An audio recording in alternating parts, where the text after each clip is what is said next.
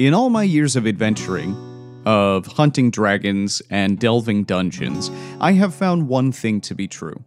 And that is people get so caught up in tales of adventuring that they tend to miss out on the little people that actually make the world go round.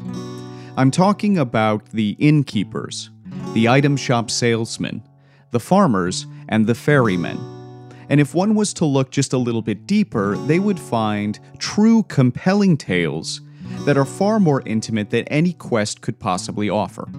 So join me, won't you, on this new program where we'll take a hard look and bring to light real stories of real people from the fantasy realm. I'm Brian David Judkins, and this is Living in Fantasy.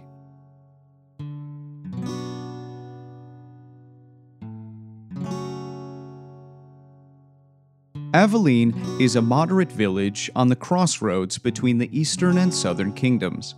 It boasts a healthy population of 134, although that number is about to increase by 2 as one Imalia Dane is expecting twins. Though the region is mostly farmers, you can satisfy any crafting needs down in the village proper. The village itself is split into 3 areas trifurcated by a crossroads that cuts directly through the square. At the center of the village is a building known as the Blessed Choice, a traveler's inn run by the misleadingly named Mr. Grimley. Though gruff and portly, the people of Aveline swear you will never meet a nicer innkeeper in all the 7 kingdoms. The people of Aveline are known as a pleasant and peaceful lot. Twice a month they host a market where various merchants come and sell their wares. Their crops are always bountiful, and the brewers at Carolima swear if you want the best amber ale, you'd better use Aveline wheat. Life in Aveline has reached an impressive calm, but when a dragon moved into the cave on the hill, life became a bit more complicated. It didn't take long for reports of missing sheep to dominate daily conversation. Word at the market was, something was out there, but secretly, everyone in the village hoped it would just go away. To the farmers who live near the cave like Humphrey Ellis, it was a living nightmare.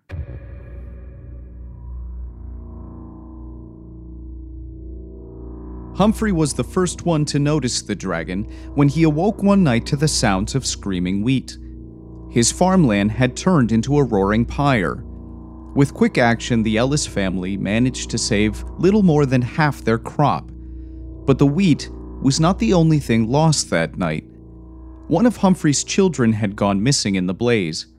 No corpse was found, and without any burned remains to cremate, there was nothing to do but shrug their shoulders.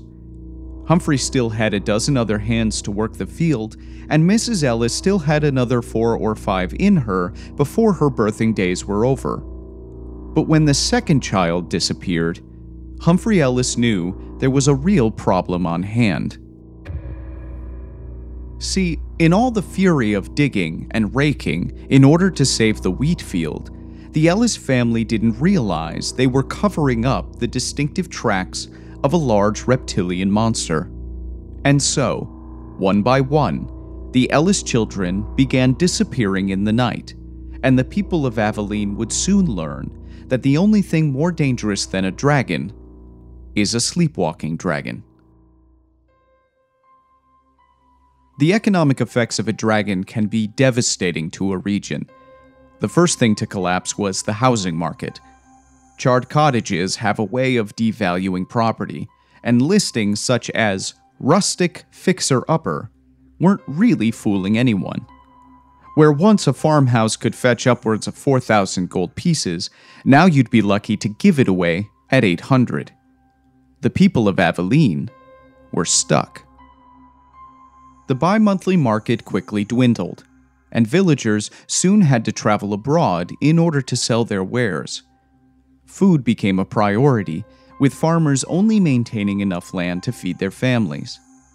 Livestock became a financial risk, and many shepherds in the region cashed out of the market, choosing instead to invest in get-rich schemes like snake oil pyramid companies. What was left to eat in the region became scarce. Most animal species don't reproduce at a rate to keep up with the midnight snacking of a hungry dragon. Fish population dropped by 80% due to ash runoff contaminating local streams. Villagers soon developed a variation of smoker's cough that barbers were calling ash hole, an uncontrollable vomiting of soot and dust. Rabbits became the main staple, but the people of Aveline were lacking one vital piece of knowledge. Rabbits themselves do not contain enough nutritional value without additional roots and vegetables. With the state of farmland as it was, the people of Aveline were eating themselves to death before the dragon even had a chance to. Something had to be done. And so, the local magistrate was summoned. However, this one had a bit of a reputation. Common folk considered him ineffectual and unfitting of his position. The people of Aveline had gotten quite used to solving matters without him. See, this wasn't the first time that trouble had come to that cave. Just last year, an orcish fraternity had moved in for the summer, causing concern for villagers who didn't want their kind about. That problem was easily solved by torches and pitchforks. However, if the people of Aveline had bothered to learn any orcish, they would have realized that Phi Skullcrusher Gamma was in fact a scholastic fraternity, who were here on independent study to research post-agricultural anthropology. This dragon problem, however, required an expert. An authority on dragons was summoned to the area and began a thorough investigation, including footprint casting, flame projectile length, dental markings, and other analysis by the highly accepted science of dragon study. However, after a detailed fecal analysis, the people of Aveline were hit with even more bad news. This dragon was still young. As dragons can live for centuries, this meant that Aveline would be suffering for generations. A militia was formed after enough pressure, and on the morning of the harvest moon, an operation was approved to try and evict the dragon. That decision was not universally accepted, however. A young Miss April Wright Twitch, recent Academy graduate and sole member of the Animal Symbiosis Society, had managed to chain herself across the mouth of the cave, in defiance of what she called the mistreatment of a fellow living creature.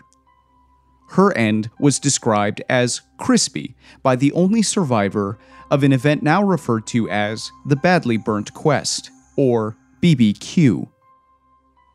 The tragic truth is that Aveline is dying, slowly digesting in the gullet of an apathetic adolescent monster. For some, it's time to call it quits. Emalia Dane has decided to leave Aveline before the birth of her children, citing a common prophecy of the era. It's widely known in the fantasy realm that twins will be born one good and one evil. Preparing them for their eternal war against each other will be busy enough, without the added weight of raising them in the shadow of dragons.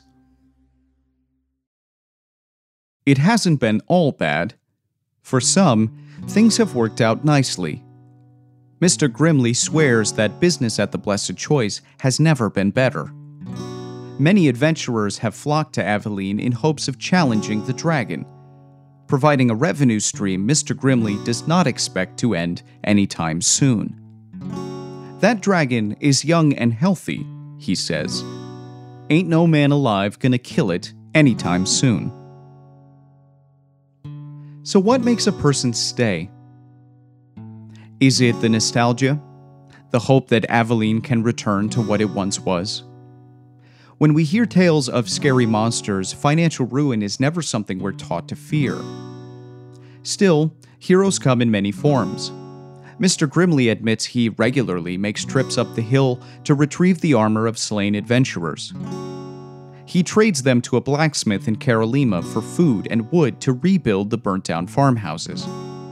He says he feels wrong prospering in a time of great tragedy and wants all of the people of Aveline to know how strong their community is. It's nice to be reminded that in a realm we know to be filled with war, poverty, and famine, that communities still bind together against the great problems of our time: adolescent monsters.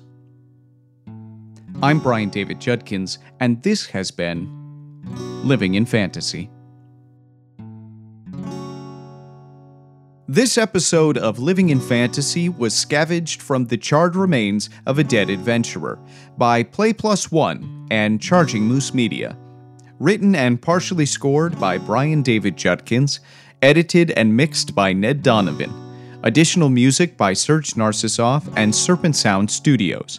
We encourage you to check out our sister podcast, Encounter Party, in what reviews are calling the best D&D podcast out there. For more information on either show, head over to encounterparty.com.